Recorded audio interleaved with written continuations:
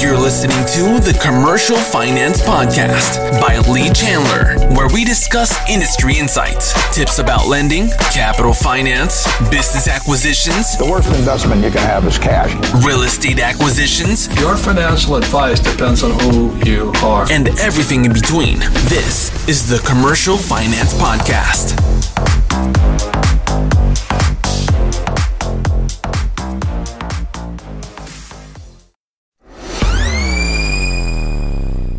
Welcome everyone to this comparison of traditional 401ks, solo 401ks, and self-directed IRAs webinar sponsored by Lee Chandler.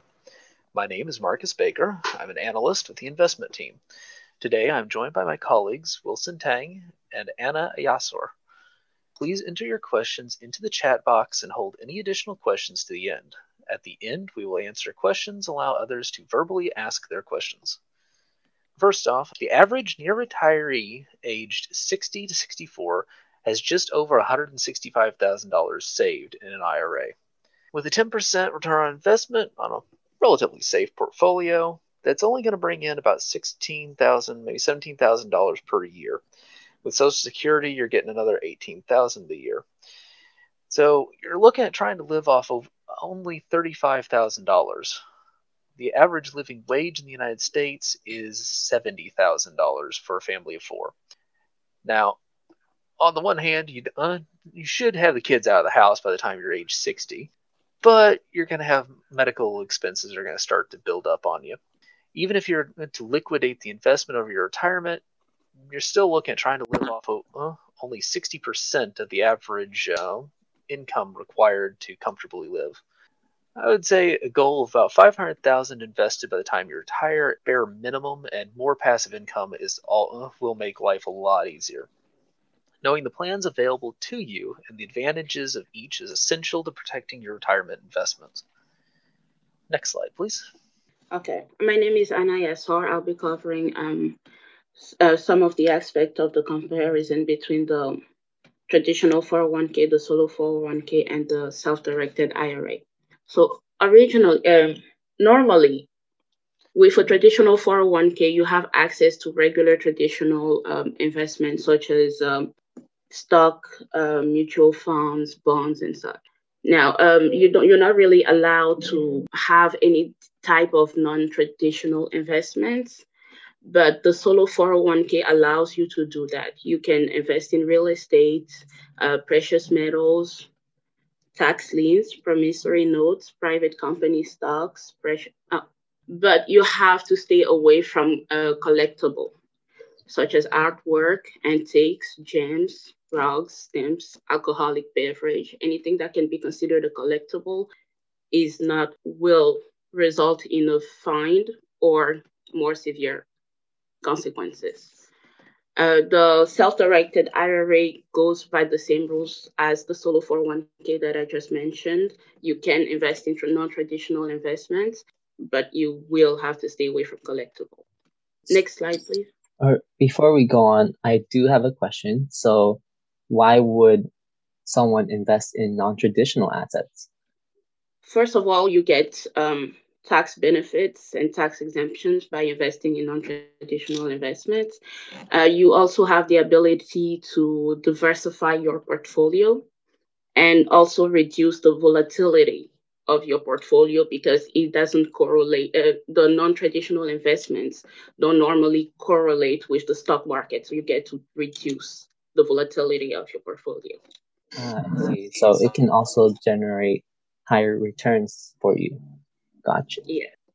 Okay, now we're going to talk about the custodian, which is somebody that you put in charge or is generally in charge of the account, and checkbook control, which gives you complete signing authority over the account in question. Now, with a traditional 401k, the company that establishes the 401k for you is in charge of choosing the custodian for the account, and you have no checkbook control at all. You don't get to make major decisions when it comes to what to do with the money that you have in that account. However, with a solo 401k, you are the custodian of the account. You decide with the money what to do with it. You also have the ability to put somebody else in charge, but the rules are still the same. You are the owner of the account and you are in charge, even you choose somebody else to work to maintain the account for you. For the self-directed IRA, however, the regular account requires a custodian, but you can get checkbook control by establishing the limited liability company. The IRA now becomes the owner of the company, and you, as the owner of the IRA, become the manager of the company, which gives you the ability to use the money that you have in the account to invest in non-traditional investments and such. You get complete control over the account, which also means more responsibility. You have several advantages by doing so. You get to reduce your custodial fee. Some will charge you a high amount, so that's a benefit right there. You get to make faster investments because you no longer require approval from a custodian to make investments. And like I previously mentioned, you also get full control and ability to manage the company. Okay, participant loan. A participant loan is when you take, if you're allowed to take a loan from your retirement account out to yourself. Now, this can be available in a traditional 401k. It depends on the company, well, the custodian the company picked, but it is rare as I understand it because it costs the company a bit of extra fees to try to set this up, and most of them just aren't interested in it. For a solo 401k, you can take out up to $50,000 or 50% of the value of the plan, whichever's lower. But it does have to be paid back at regular, either annually or quarterly over 5 years. You do have to pay yourself a interest rate on it as well.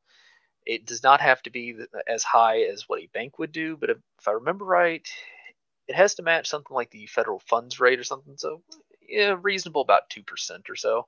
So it's a cheaper way to get a loan if you need it. Interesting little tidbit, because if you have your spouse also on your solo 401k, you can pull the money out up to this limit for each of you. So it is possible to withdraw all of the money from the account if it's under $100,000. I wouldn't say that'd be recommended, but if you absolutely need the money and you're married, you could try it. Now, failure to repay the distribution over the 5 years will be deemed an early withdrawal. So you want to be careful on that because the IRS will charge you a 10% penalty on what you took out, and all the money you took out on the loan will be considered or will go for your income tax. So you could lose a pretty substantial part of your investment doing that. With a self-directed IRA, you cannot take a loan out to yourself. You want to be very careful about anything the IRS could deem as money going directly to you, or for that matter, any disqualified person, because they get a bit fine happy when that happens. So what happens if the price of the property or business far exceeds the value of what you have in your account? Well, you can partner with another individual to purchase that property or asset. For a traditional 401k, this is generally not available because employer-sponsored plans are generally very limited in what you can do. For solo 401ks, you can actually do this. So how it works is you would find a partner which cannot be a disqualified individual. So that would be anyone that is your descendant or ascendant. I think siblings would qualify. But how that would work is you would distribute the income and expenses based on your portion of the property to each owner or partner. But you cannot use that property with any one of those disqualified individuals. So you would not be able to rent or employ one of those disqualified individuals in that property.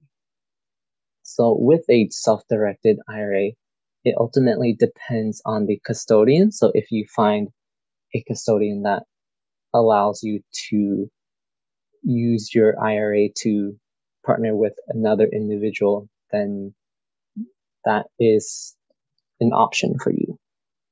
So each account, depending on the plan or the prospectus, will have essentially like hidden fees where they're usually management fees or like marketing or distribution fees.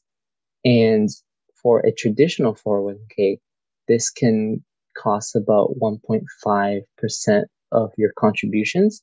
So over time, it would definitely eat up some of your returns. For a solo 401k, fees would only be an issue if you hired a custodian to manage your solo 401k.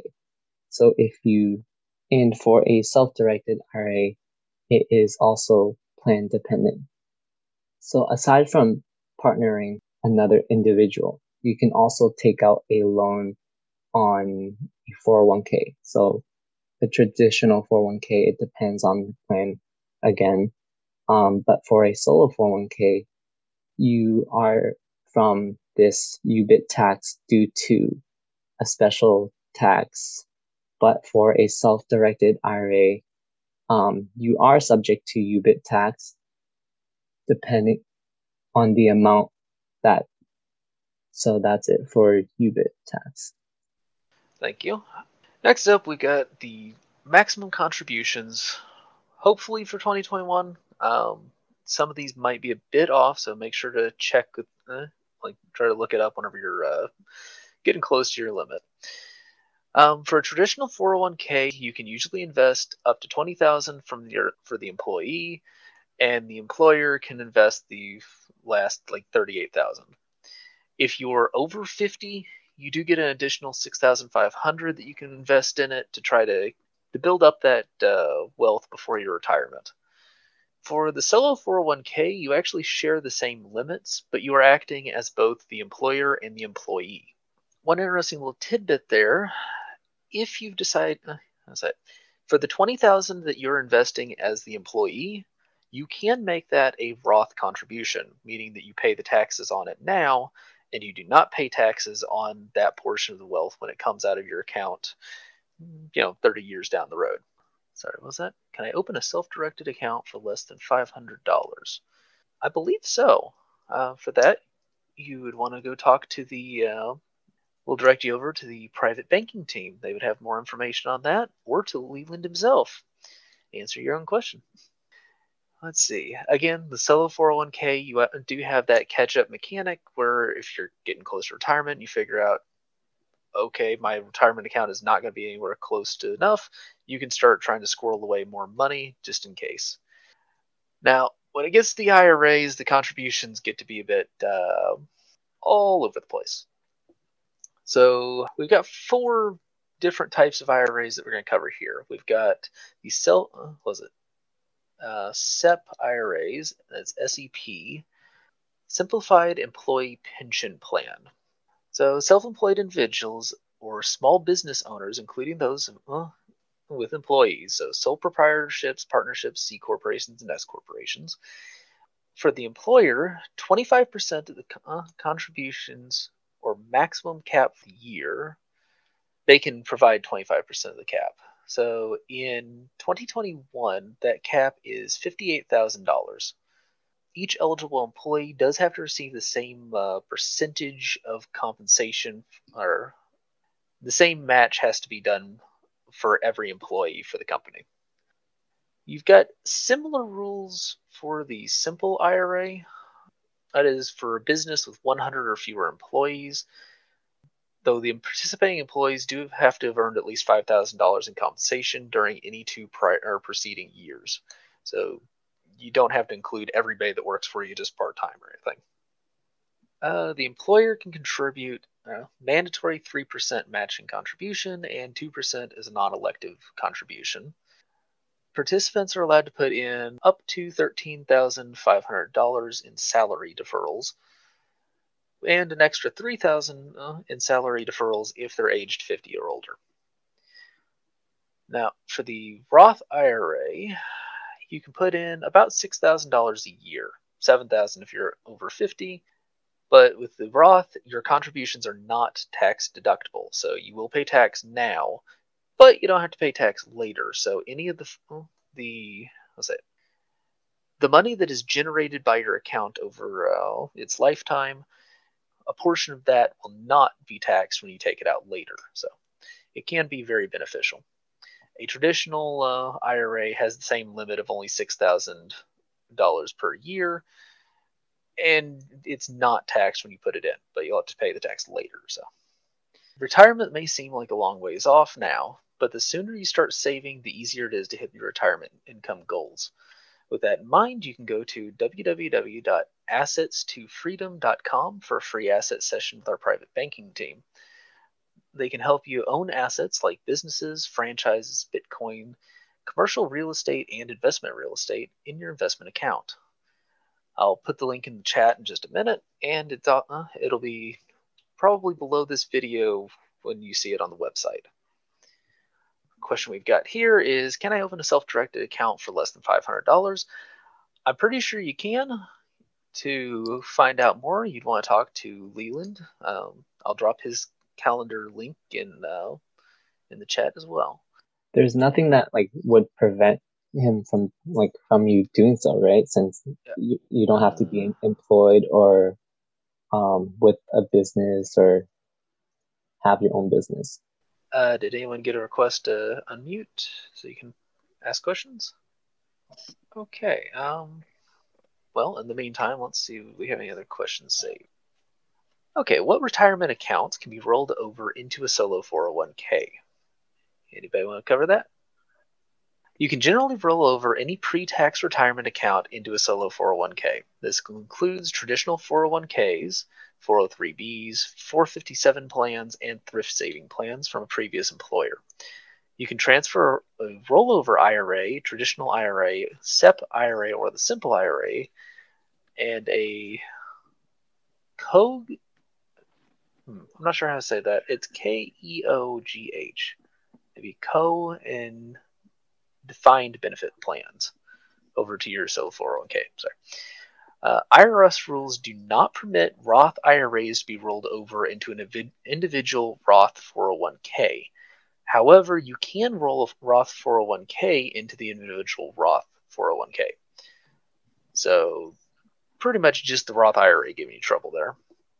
Consolidating retirement accounts is particularly important if you'd like to use the solo 401k loan provisions. Other advantages of consolidating your retirement plans via rollover into your solo 401k are improved financial organization and ease of monitoring your retirement portfolio. It can get to be a real hassle if you're trying to manage 3 or 4 different portfolios from multiple companies that you've worked for. The solo 401k does require that you are self-employed. That's an important note. Now, it's not just enough to own a business. You have to actually pay yourself as an employee of the business to qualify for the solo 401k.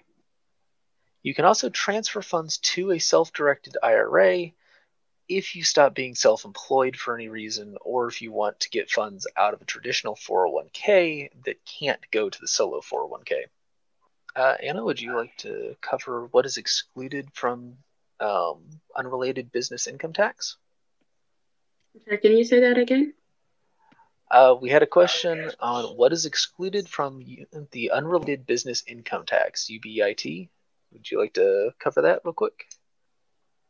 Your cursor's on it in the webinar script group 2 page. So, from what we can exclude from the unrelated business income tax includes dividends, certain rental income, and interest, royalties, and gains and losses from disposition of property, and certain income from research activities are excluded. Do want to make sure we mentioned For the unrelated business income tax, you are only subject to that for the portion of the income of the property that the leveraged assets paid for. So if you're using like a 75% loan to value, then 75% of the income is going to be considered an unrelated business income tax, or subject to it. I believe that wraps up everything. Nobody's asking any questions. So, thank you all for joining us today. If you have any questions or comments, please feel free to email us at investments@lee-chandlerenterprises.com. You can also visit us at leechandler.net for more articles, podcasts, and webinars. And the front page even has a free ebook available. I highly recommend reading the 35 Reasons Investors Need a Trust. It's difficult to overstate how valuable a trust could be in protecting your assets. Thank you for your time, and we wish you a great day.